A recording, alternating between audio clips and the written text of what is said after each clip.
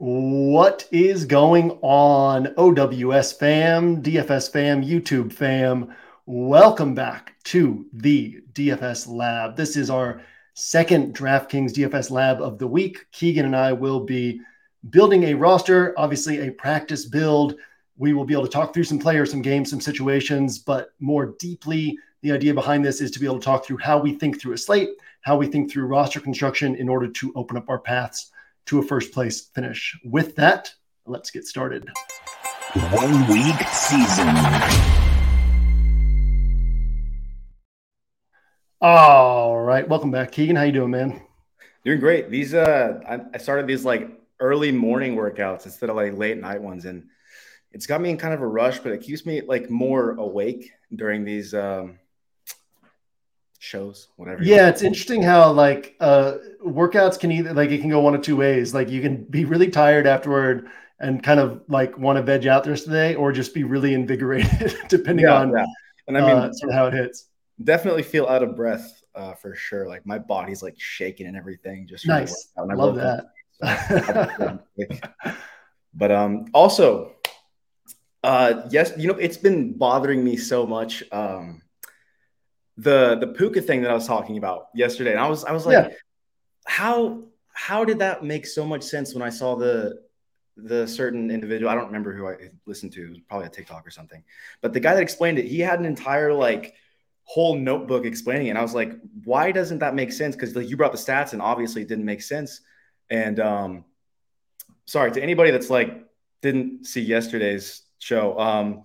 We were talking about the Rams and how I wasn't gonna, on one of the lineups that we were building, I wasn't gonna play Puka. I mean, I wasn't gonna play Cooper Kupp, but I was gonna play Puka instead. You're like going out of your way to play Puka. Yeah, exactly. I was going out of my way. I think what it was actually the Thursday's game. It was what was his name? He actually got a pretty decent amount of targets, but yeah. Christian Kirk, Calvin Ridley. Yeah. Gotcha. So, that makes more sense because you got Marshawn Lattimore on Calvin Ridley. So that's probably a good time for any of you who are new to this show for us to say what the concept of this show is. So if you're unfamiliar with me, my name is JM to Win. I run oneweekseason.com, used to run premium content at RotoGrinders. I've been playing DFS for 10 years, been to a bunch of live finals, had a bunch of big wins. Keegan has been playing DFS for 2 to 3 years, playing more casually, kind of learning the ropes, but also passionate about it in that around, what is Miles, a year and a half old, 14 months old? He turned 2 in January. So okay, nice. Oh, coming up on 2. So yeah, around new marriage, new kid, work, Keegan's learning the ropes of DFS and kind of picking all this up. So the idea behind this show is that we build these rosters, but it also allows us to use Keegan as a proxy for the audience. So he's kind of asking the questions you guys would ask, poking around on the things you guys might be poking around on, and learning, not just who the good plays are on a slate, but more deeply what it takes to build for first place on roster. So hopefully this can be a learning process for you guys each week while also getting you up to date on the slate. So I guess along those lines, Keegan, we were talking right before we came on air. You said you haven't had a chance to dive deeper into this slate since yesterday. And you said if there's a game that you want to talk about or a spot you want to talk about, we can focus on that. So one of the things I started to say to you off air, and then I said, well, let's just start the show so we can talk about this for everybody. I was looking at ownership projections for the first time this morning because I built out my player grid. I always do that. We'll typically do it Thursday night. We had some work stuff this week with getting NBA optimizer off the ground and getting things set up for NBA props and whatnot. But so was finishing up my player pool this morning and putting together my initial player grid, which I'll type out this afternoon, will be live to subscribers, my player pool this afternoon, evening. And I was like, I better check ownership projections just to make sure I'm not missing anything, right? Because it's a week where it's kind of like there's not a lot that separates the good plays from each other. You know what I mean? So it's like, and the good plays aren't that great compared to most weeks. The good plays on this week might be sort of overlooked on other weeks or ignored on other weeks. And then all the good plays are kind of in a pile where there's not a ton that separates this good play from this good play. So I looked at ownership projections just to make sure I wasn't missing anything. And sure enough, looking at them, it was like, oh, there's chalk that's not really great chalk. And that's kind of what you expect on a week like this because chalk forms no matter what, but there's no real standout plays. And then kind of the plays that I was on were all represented somewhat high. And there's a few plays that I knew would be low owned that I was on. So yeah, just kind of looking through ownership after going through my whole week, building out my, Friday player pool. It was like, no, this week is what we expect this week to be. So I don't think, it's like right now what I'm seeing is Josh Jacobs, 30% owned, Kenneth Walker, 30% owned, Isaiah Pacheco, 30% owned. Like, should any of these guys be 30% owned? No, but are all of them good plays on this slate? Yes. Geno Smith is currently coming in as the highest projected owned quarterback. Is he the likeliest quarterback on the slate to post a tournament winner? No, but like, is there another clear, better option? Not really. So that's kind of what this slate provides. And I was actually, I was thinking even back and forth on putting Geno in my player pool because he probably gets you like 18, 19, 20, 21 points. And it's like, that's not going to win you a tournament. But then when I was looking at the other guys I could choose among, the Staffords and the Howells, it was like, oh, but all of these guys might score below Geno. That's not really how we want to build rosters. We want to recognize that somebody's probably going to outscore. If Geno scores 20, some quarterback in that same price range is going to outscore him, and other rosters will have that quarterback. So we want to be hunting for that quarterback. But sort of my point being, like, Geno typically isn't in my pool because he needs the opponent to push him for him to have a ceiling game. And I don't want to just roster the guy who can get me 20 points. And yet this week it's like, but 20 points from a 6K quarterback could be pretty solid. Same thing with Kenneth Walker, right? We know in his career, he has 3 games where he's cracked 20 DraftKings points. He's 7K. He's cracked 20 DraftKings points 3 times. He's going to be 30% owned. And yet he might still be a solid play because even if he gets you 20, 21, 22 points, that's going to be hard for people to get this week. And he still has those pathways to a 30-point game. So it's kind of one of those weeks where the chalk is bad chalk compared to like a standard week, but it's not bad chalk compared to this week. And so you still got to find the pieces that can beat that chalk, but it's it's kind of creates this wide open week, which is what it looked like. And kind of my building up my player pool, looking at ownership projections this week confirmed all that. So yeah, that's sort of my macro of what I'm seeing right now, sort of getting down to the player level. Any thoughts on that, or any additional thoughts that might have sparked on your end? I didn't expect Kenneth Walker to be on 30%. I guess you do say that's why like he's so expensive. That's why DraftKings has him so like because he's always owned. Because like he gets that touchdown upside, and everybody's banking on that. So it's pretty nice. Yeah. And because certainly the DraftKings pricing algorithm, one of the things they definitely take into account is pre-touchdown production, because when I'm kind of the only person, I guess more and more people will start doing this as I talk about it more, but I'm kind of the only person in this space who really focuses heavily on pre-touchdown production as like a core metric. And when I look through the pre-touchdown numbers in terms of pre-touchdown, pre-bonus, PPR scoring, the like guys are all in a very specific range in DraftKings. Like the guys who are priced at 5K all kind of have around the same pre-touchdown PPR production. The guys priced at 6K, same thing, 7K, same thing. So when you see a guy like Kenneth Walker, who's very mispriced based on pre-touchdown PPR production, he's very overpriced based on that. You recognize that there are other factors in playing the DraftKings pricing algorithm that pushes his price up. And one of those obviously is that he gets a lot of touchdown opportunities, but another of those is that he tends to be pretty popular. And so because of that, like his price tends to be artificially inflated. Here's another one for you. And by the way, if you're watching this, it's not to chalk you off Kenneth Walker. He'll be in my player pool. It's just to say like, he's not as good of a play as he will seem on the surface. He seems like that because this slate doesn't provide a lot of great plays. And so just like, oh, Kenneth Walker's, he's not head and shoulders above everybody else. He's like forehead and hair above everybody else. And so then it's like, oh, well, this guy, and that creates some opportunities for us to do different things. Here's one that surprised me, Keegan. Lamar Jackson is coming in as one of the highest projected owned quarterbacks on the slate. Any thoughts on that? I've had a lot of like Lamar Jackson, Zay Flowers pairings, and it's bitten me in the butt quite a few times. And I try to have like a non-biased opinion against that stuff, but like it seems to always come back, and I always seem to get more biased. So I try to avoid that, honestly, Lamar Jackson at the moment. Yeah, it's interesting because it speaks again to the state of the slate. Who this season has been going out of their way to play quarterbacks against Detroit. And week in and week out, Lamar Jackson's getting pretty low ownership. And then all of a sudden we have Lamar Jackson against Detroit, which shouldn't be a marriage that suddenly makes everybody say, oh, cool, I don't roster quarterbacks against Detroit. I haven't been rostering Lamar Jackson, but now I'm going to go in on Lamar Jackson at high ownership. And yet that's just kind of what this slate provides. I will say last night, before looking at ownership projections, having no concept that the field would be on Lamar Jackson, I was building some more practice builds, and I built my first practice build that actually, like, I was like, oh, I really like this, and reserved it in contests. And it was a Lamar Jackson build.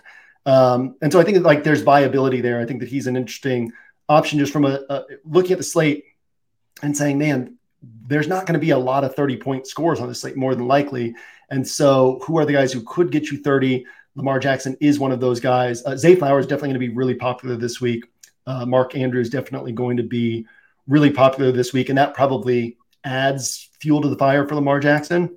Yeah. I also noticed when I was running optimizer lineups last night, which just takes projections, right? And obviously runs the build. I ran some last night just to see what it was spitting out, and there was a lot of Lamar Jackson on those. So again, it means he's doing well in projections on this slate where not a lot of players project well. So again, he's not like a standout play, but it's like he stands out on this particular slate. So over-owned, he's going to be over-owned relative to his actual likeliest range of outcomes, but still an interesting play because he could get 35 points and maybe no other quarterbacks top 25 or 26. So yeah, that's another interesting one.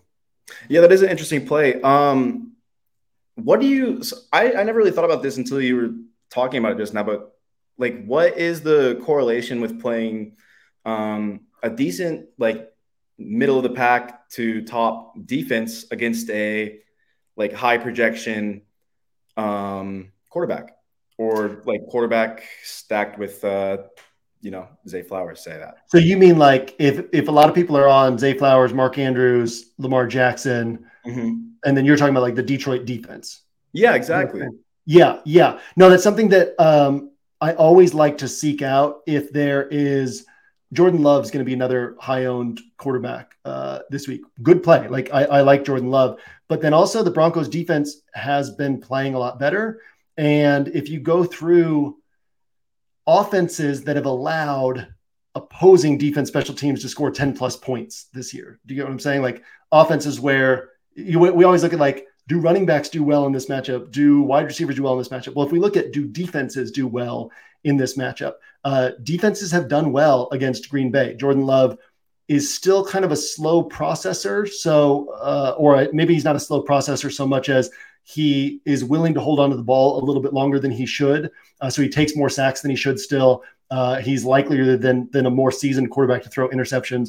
So something like, I was looking at that where it was like, oh, like not only like defense is kind of clumped together this week too, right? My defense list, I didn't even put a defense list in my player grid because I had 13 defenses on my list and there's 20 defenses on the slate. And there was a few others that I was also like, I could also put this one on there. You know, that's kind of what defense is like this week. So then I can push more toward other factors instead of projecting what's going to happen. Instead, I can say, well, what gives me a bigger strategy edge, right? So if the Broncos have a big game, that hurts these Jordan Love rosters. If the Detroit defense has a big game, that hurts these Lamar Jackson rosters. So it basically, on a week where not a lot separates all these defenses, you can kind of move over to the strategy angle a little bit more and say, well, from a strategy standpoint, if this defense hits, it's not just helping me, it's also hurting other people, which that's the ideal thing, especially defense special teams where we really get points is when they're forcing turnovers.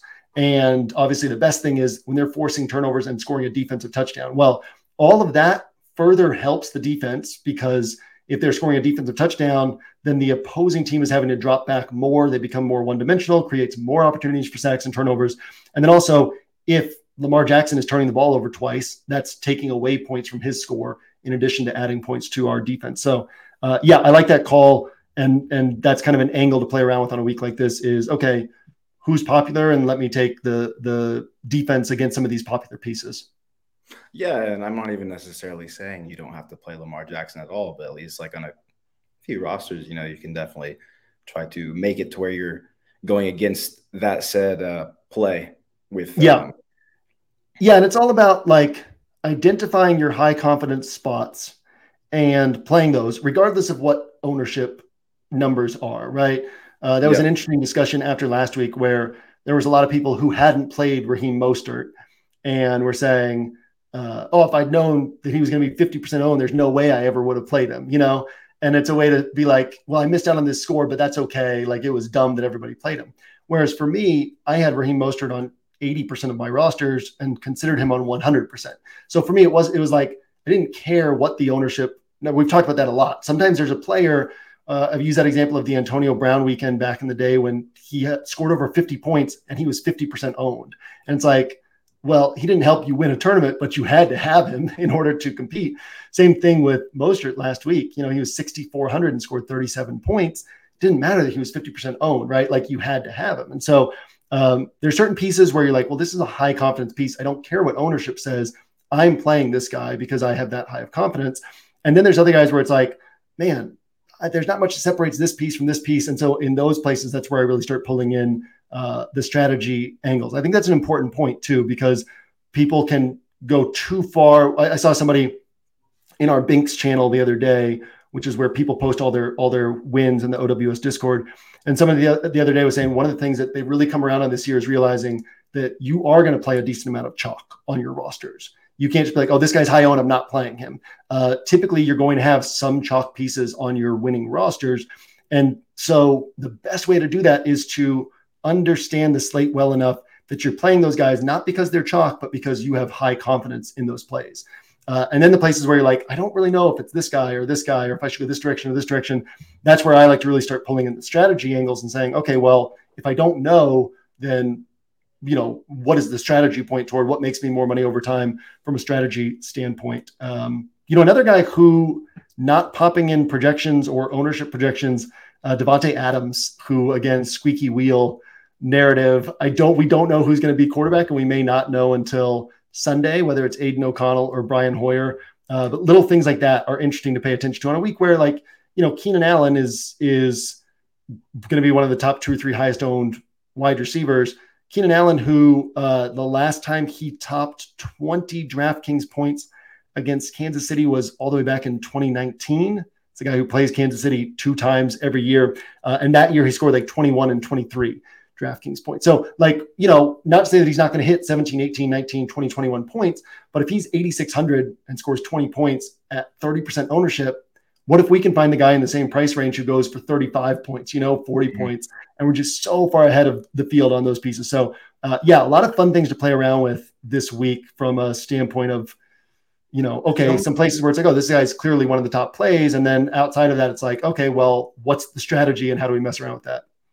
Somebody actually in the comments from yesterday's video wanted you to expand more on the Davante Adams squeaky wheel. I think they wanted to know what you meant by that. So Davante Adams basically said every team's different, right? But a lot of times if a player complains publicly, the team goes out of their way to get them the ball a little bit more. It's interesting with Davante Adams because he's the focal point of the offense every week. It's not like the Raiders are coming out and saying, oh, well, this week we should emphasize Davante Adams more. It's more that opponents are putting 2 or 3 guys on Davante Adams.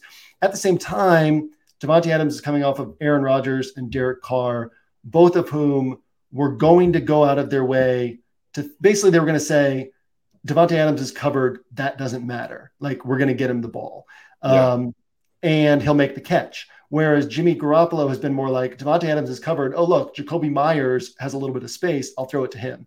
And there's also things that you can do in terms of, I remember a play in the playoffs a few years ago where the Packers I think they put Davante Adams in motion to the left and then put him back in motion. They were down on the goal line. They put him in motion to the left. It was man coverage.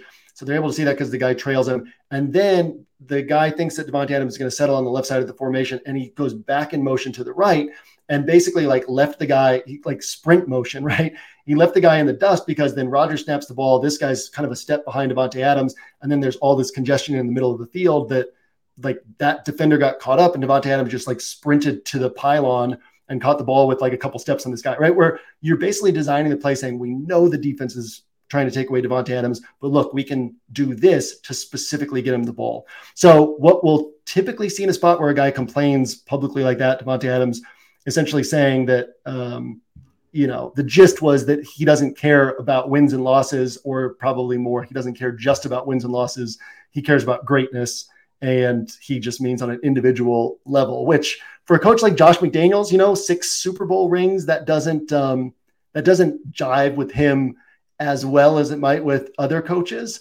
But at the same time, like what you're typically going to see is a quarterback go more out of their way to throw the ball to that guy. And especially with Hoyer or Aiden O'Connell stepping in, when O'Connell started last time, I think Devontae had 13 targets and Jacoby Myers had like 4. Because if you're a rookie quarterback in your first or second NFL start, you're gonna be like, dude, we've got Devontae Adams here. Let me just throw him the ball. Right. Same thing with Brian Hoyer. I could see Hoyer doing the same thing. And then maybe McDaniel schemes up a few more looks for him. But you kind of see these.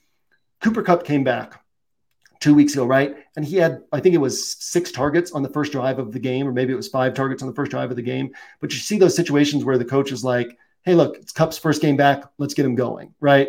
So you could see something like that this week where it's like, okay, like let's this first drive, let's get Devontae Adams 4 or 5 targets, get him in a rhythm, get him feeling good. And then, maybe he finishes the whole game with 13 targets and 5 of them came on that first drive. But it gives you that opportunity for that production to pile up to where the rest of the game plays out kind of normal, but he's got that starting point production that he can build off of. Yeah. So what is the difference between this year and last year when it comes to Josh Jacobs and Devontae Adams getting these like 30-point games compared to this year where it's not so often? And part of it is the offensive line. For Jacobs, the Raiders offensive line, if I remember correctly, ranks dead last in adjusted line yards, or maybe it's 31st in adjusted line yards. Surprisingly, the Bears defense ranks, I forget what the numbers were, but it was definitely top 5, and it might have been like top 2 or 3 in adjusted line yards on defense. So you see Josh Jacobs averaging like 3.2 yards per carry this game, 2.9 this game, 3.6 this game, whereas a guy like Jacobs should be averaging 4.5 to 5 yards a carry. So part of that is just that the line isn't opening things up for him, and this isn't the best spot. The Bears are middling run defense. They've got their defensive line has done a good job, and then they've got Tremaine Edmonds in the linebacking core that is going to be a good run defender. They're easier to attack through the air. That said, like Jacobs, from a usage standpoint, there's so much to like. And then he has, I think it's 14 carries inside the 10-yard line or 16 carries inside the 10-yard line. Basically, like he and Kenneth Walker are right there at the very top of the league in carries inside the 10. And Jacobs has only converted 2 touchdowns on those. So there comes that game where he gets 2 or 3 touchdowns on those looks. At the same time, he's going to be one of the most popular guys. And who knows? Maybe he doesn't get the touchdowns and he's still averaging 3.5 yards a carry. With Devontae Adams, so he came to Las Vegas to play with Derek Carr. Derek Carr was his college quarterback at Fresno State. They were best friends. Both came into the NFL, I believe, the same year. And I didn't play college football DFS, but I remember like when they came into the league, people saying that like it was just a cheat code every week to play Derek Carr and Devontae Adams because no one was like rostering Fresno State players. And then these guys were just popping off every week against the competition they were playing.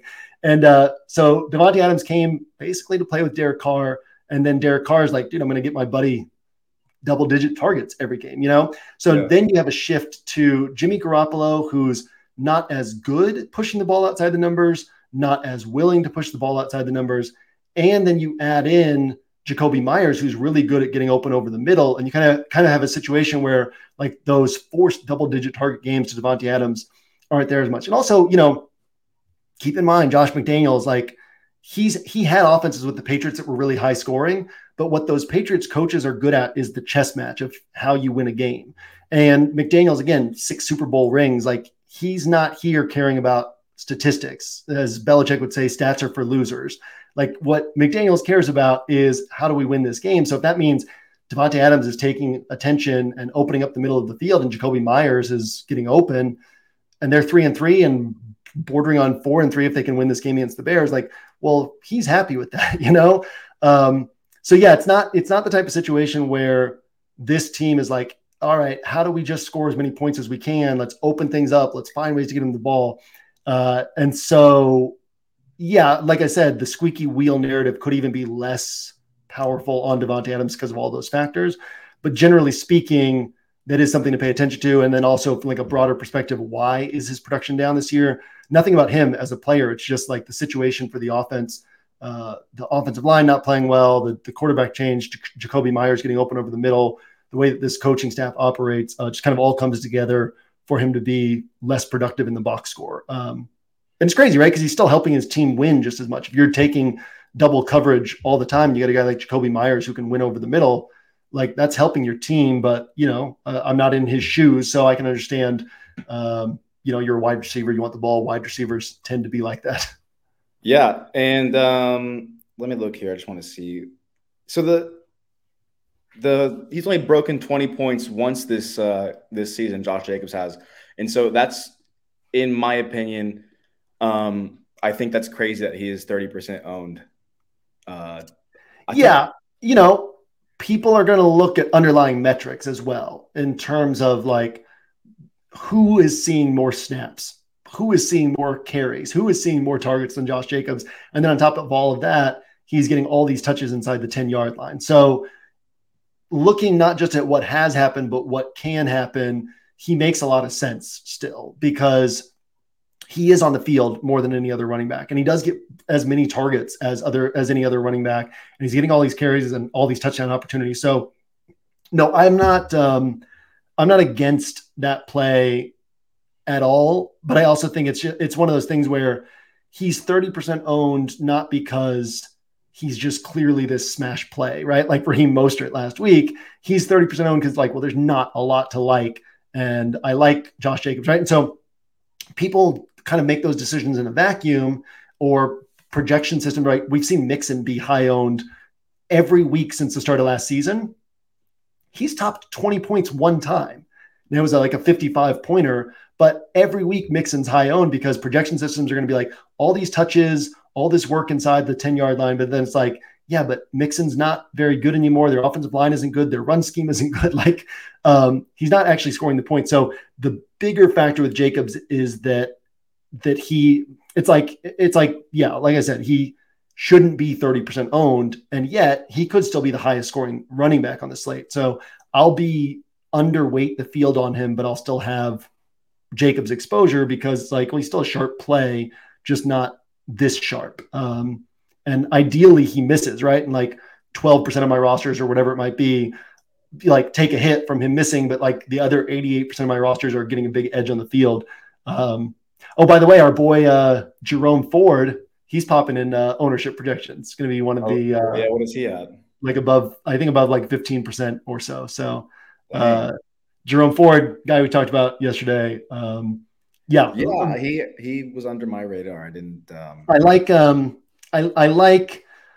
Obviously the ideal is to be on those guys and nobody's on them. But at the same time, when you're on a guy where you're like, man, Jerome Ford, this is kind of a crazy play. Nobody's going to be on him. And then you see he's 15%. It does make you feel like, okay, well, at least I know he's not just a dumb play that we're on. But yeah, that's another one. But again, running back is pretty thin this week. And you get guys you always like weeks like this. Aaron Jones can go for 35 to 40 points. And people don't like to play him because when he misses, when Kenneth Walker misses, he's getting double digits. And that always looks good when you look through the game logs. And so think about you, Keegan, being not a casual DFS player, but a more casual DFS player than a pro, right? And think about how often you look through game logs to underpin your research, right? Yeah. So then recognize that other people are doing the same thing. And when people look through game logs, it looks good to see double digit all the way down the line, which is what you get with Kenneth Walker. Whereas Aaron Jones, you see double digit 7 points, 6 points, 35, 22, 28, 12, 7, right? And those single digit games in there throw people off. But Aaron Jones, and then coming back from injury on top of that, this team has not been able to run the ball. With AJ Dillon, they're coming out of their bye week. So expectation is that Aaron Jones should be healthy. Coming off the injury, nobody's paying attention to him. He's coming in at sub 2% owned.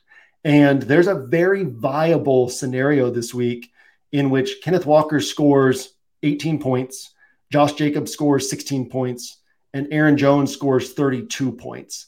And these other two guys combined for 60% ownership, even higher than that in smaller field stuff.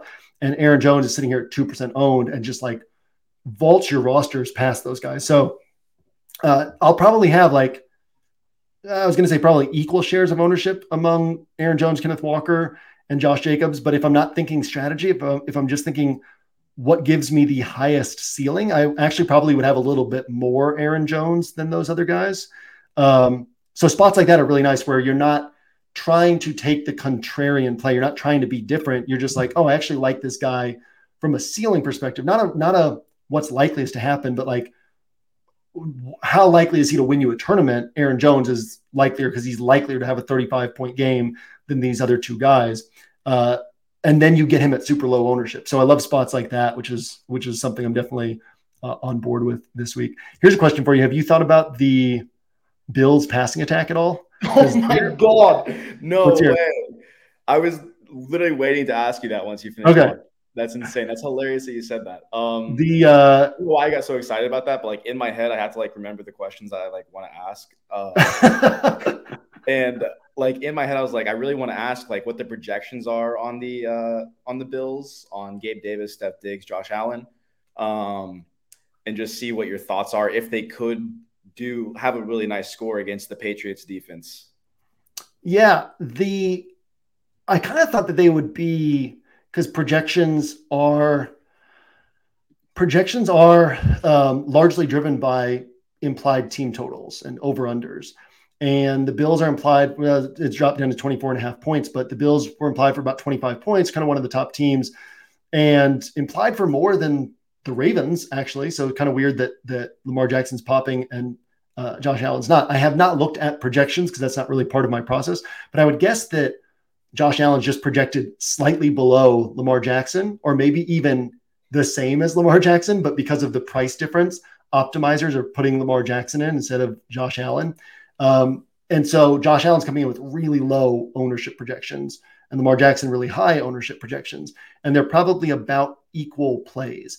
So going through game logs, Josh Allen has played, if I remember correctly, he's played the Patriots 11 times. And like 9 of those times he scored in the high teens and low 20s. And then I think it was 2 of those times he scored like 34 plus points. And then throw in 2021, there was a playoff game. And granted, this was everything was clicking for the Bills at that point in the season. It was wild card round of the playoffs. It was the week before. You remember that game against Kansas City where it was like back and forth for the last 2 minutes of the game. And the Bills took the lead to go to the AFC Championship game. And then Mahomes had, I forget what it was, 14 seconds or whatever it was, and like came all the way back down the field and won the game for the Chiefs. But it was like in that sequence of games where the Bills were just like clicking on all cylinders. But in that game, Josh Allen scored like over 40 DraftKings points against the Patriots. He was 21 of 25 passing. He had 66 rushing yards, over 300 passing yards, 5 passing touchdowns in that game. So point being, the likeliest outcome is that Josh Allen only scores 17 to 22 points against the Patriots. At the same time, 3 out of his 12 career games against the Patriots, he's gone for 35 plus. 25% of his career games against the Patriots, he's gone for 34 plus points. So that becomes a really interesting spot in that his chances of hurting your roster are higher than normal, but his chances of like scoring 35 plus points aren't that much lower than normal. Usually he's going to do it in like 40 to 45% of his games. So if you say that he's going to do it only 25% of the time against the Patriots, that's a drop down, but then the drop in ownership is significant enough that it still makes sense to have some Josh Allen. So if I would typically have, say, like 12% Josh Allen, then maybe I do 6% this week. If I would typically have 20% Josh Allen, maybe I do 10% this week. But I will definitely have some Josh Allen rosters basically saying who can go for a huge score. Another hard thing there is the 3 times Josh Allen hit, Diggs only hit in 1 of those. Another one against the Patriots, it was Dawson Knox who hit. He had 89 receiving yards and 2 touchdowns. And then another one, it was Isaiah McKenzie, who's no longer on the team, but Isaiah McKenzie had 11 catches for 125 yards. Just kind of like the Patriots saying, you're not going to beat us with Diggs. You've got to beat us with somebody else. And Gabe Davis doesn't have like a high target like ceiling. So it probably won't be Gabe Davis. So it's like, who does actually hurt the Patriots. Like who else in the Bills can actually put up a big game? Which when you had like Isaiah McKenzie or Cole Beasley in the slot, these good kind of route runners out of the slot, that was a little bit more opportunity for that number 3 guy to do it. So I don't really know who to pair him with. Obviously, it could be Diggs, but we've seen what the Patriots have done to AJ Brown, Devontae Adams, Chris Olave, CeeDee Lamb. There's at least one other guy on that list of like elite wide receivers they faced. So interesting spot though. I'm glad you were going to bring that up. I think it's an interesting spot to have some access to in tournament. Got super excited about bringing it up. You got anything else? We're kind of pushing it on time, so we could build a quick roster or just kind of talk through the slate a little bit more. Yeah, let's go over the Browns Colts game, I guess. Because I like that. Yeah, Jerome Ford on there. So yeah, we got news this morning that Deshaun Watson. So we got news this morning that Deshaun Watson was practicing with the first team offense, taking all the reps, and that his passes had good zip on them. Interesting that report came from Mary Kay Cabot, who is a bit of a she's one of the beat writers for the Browns, longtime beat writer for the Browns, but also in close with the front office and sometimes a bit of a mouthpiece for the front office. So Deshaun Watson said earlier this week that he couldn't push the ball downfield. Mary Kay Cabot then says on Friday that he looks great and his passes have good zip on them. So it's weird like palace intrigue, right? But there is the outside chance that is her saying that publicly because the team wants her to say that publicly so that it looks bad on Deshaun Watson if he doesn't play. You get what I'm saying? Like, so like her, like if this had been a Tony Grossi, like or one of the other beat writers for the Browns saying this, I would take it with less of a grain of salt. I do have like a small grain of salt I'm taking it with just because, Mary Kay Cabot does tend to say what the front office wants her to say. And the front office could be like, hey, could you toss this report out there that Deshaun Watson looks really good and has zip on the balls? At the same time, it would definitely be true that he's taking all the first team reps. Like she wouldn't say that if it weren't true. So I think Deshaun Watson's really interesting where let's look at these, pull up Deshaun Watson's game logs. Yeah. And it's been like, 17 to 21 points or something like that every game so far. Okay. The 14 pointer against Pittsburgh and then the 21. But in terms of like, if everyone's on Geno Smith and his likeliest score is like 17 to 22 points, who in this price range could end up blowing way past it? And that's what I want to think about. Obviously, Stafford could throw for 300 yards and 3 touchdown passes and put up 27, 28 points. Sam Howell could. Sam Howell probably scores 17 to 21 points, but he's capable of scoring 25 to 30. But also Deshaun Watson could, and he's going to be, I would guess, sub 1% owned this week. So, I think that's a really interesting spot because the Colts have been generous to quarterbacks. They've really done a good job against Trevor Lawrence, but Trevor Lawrence, this Jags offense rarely throws for 300 yards. Anyway, I think a lot of people don't realize that. A lot of short area throws from the Jags, march up the field type of offense, whereas the Browns are going to be a little bit more willing to push the ball down the field. So, I think that Deshaun Watson is actually a really, really interesting play. And then I like Amari Cooper just because he's so dramatically underpriced for his talent, his role in this offense. He should be a 7K wide receiver. And because of the week 1, you had the game against Cincinnati, really bad weather, and the Browns just dominated that game. So you got a low score there. And then you have this game against Baltimore that just thrashed the Browns in that game. So a low score there. But you look at the other 3 games and realize he has only 1 touchdown reception in those, like on the season. And yet he has these scores of 16.8, 27.6, 17.8. Like that's ridiculous to do at his price tag without scoring touchdowns. He has 90 yards and then 2 games with the 100-yard bonus. So I like Amari Cooper if Deshaun Watson is back, like Jerome Ford. I like playing those 2 together. 2 of their last 4 games, Cooper and Ford, 2 of their last 4 games, they would have kept you on a 200-point pace just playing those 2 together. And the games where they wouldn't have was that thrashing against Baltimore and then PJ Walker under center against San Francisco. So really like the Amari Cooper setup, really like the Jerome Ford setup. Amari's going to go overlooked. Optimizers projections are pushing Elijah Moore, who has kind of that Wan'Dale Robinson, Rondale Moore type of role where, boy, those names all overlap, don't they? Rondale Moore, Elijah Moore. All right. So they've got the same type of role where it's like, hey, these guys can't actually Wan'Dale Robinson can get open downfield. The Giants can't throw downfield, but these guys can't get open downfield. But we want the ball in their hands. So we'll scheme them stuff close to the line of scrimmage. So Elijah Moore, the targets are there, but it's rare that he's having like the production to actually match it. And so that's, again, strategy stuff. If you get a guy like Elijah Moore that is going to have decent ownership, and then if Amari is hitting, like Amari's taking away points from those Elijah Moore rosters, and people aren't going to be on Amari. So yeah, I like this Browns offense a lot. I think it's a really sneaky like cheat code this week not in terms of like, oh, these guys are definitely going to hit, but in terms of what's the range of outcomes on everybody on this slate and who's most under-owned compared to their range of outcomes. It's the Browns. Like, nobody's going to be on Deshaun Watson. They're going to be like, oh, well, he's got this shoulder thing, and what if he doesn't look good? And it's like, well, if he doesn't look good, then those rosters are dead. But you're going to have other rosters where like the guy underperforms for a different reason, and those rosters are dead, right? But if he looks good and he scores 26 DraftKings points, all of a sudden, like, you're way ahead of everybody else. So yeah, I think that's a really interesting spot. Awesome. Yeah, with that, I think we're getting close to time. So what do we have? We have like 5 minutes left, maybe? Yeah, we got like 5 minutes left. So we'll do no roster today. You good with that? Yeah, totally. Then yeah, you got anything else we want to touch on before we hop out? Yeah. What about the Giants receivers? Are any of those any viable plays, like, besides playing that game specifically? So if you were to play like a separate game, like create a different lineup towards more like Bucks Falcons game. Yeah. Would you be able to add them on there?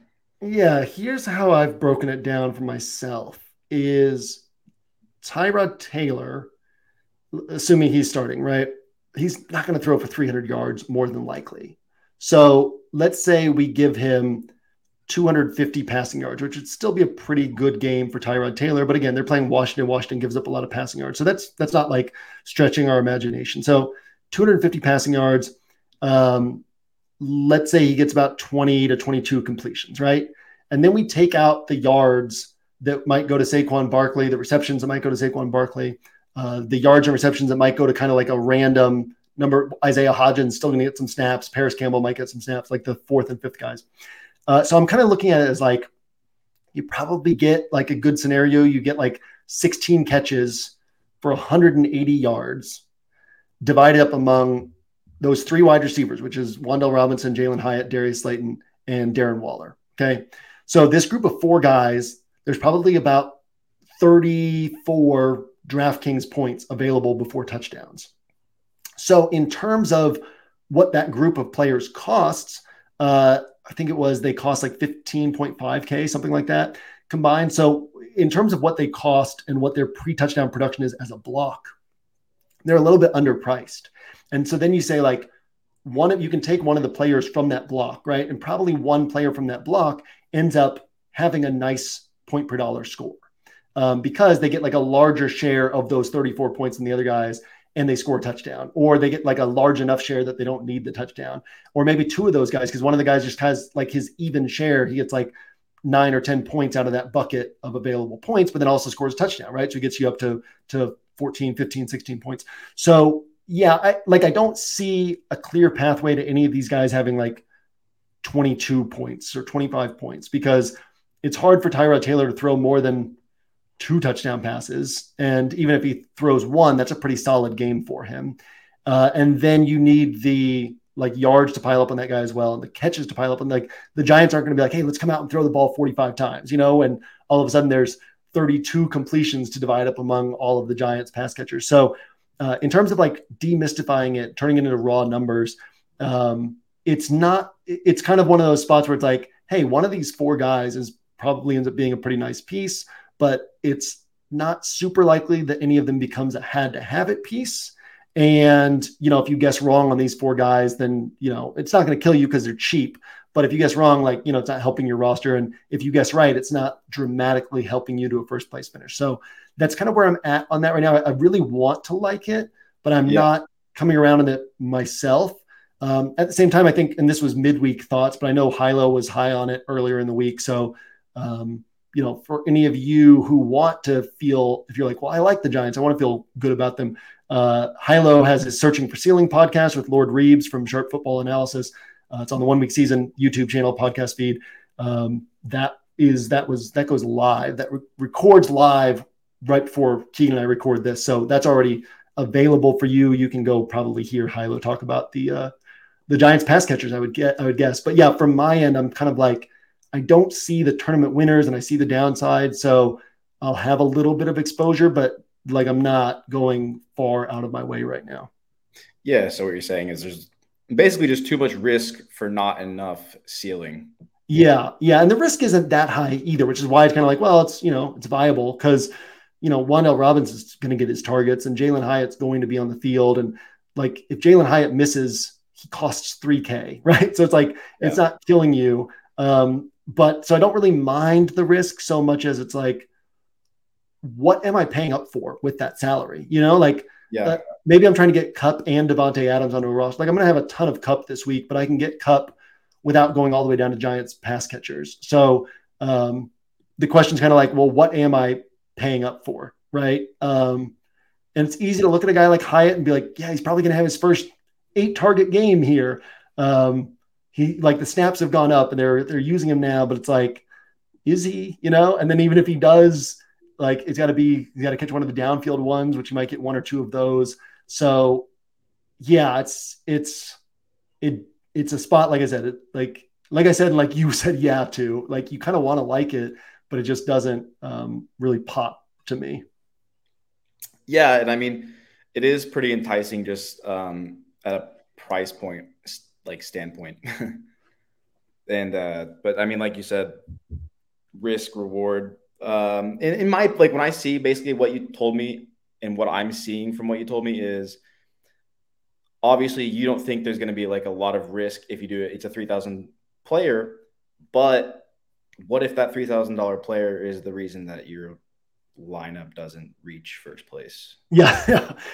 Or, you're forcing that so that you can pay up at spots where the guys you're paying up for are scoring 18 points, and it's like, maybe you're missing out on McLaurin and Amari scoring 25 to 30 a piece because you're trying to go, instead of going 6K wide receiver, 5K wide receiver, you're going 3K wide receiver and 7K running back, but the 7K running back scores 18 points.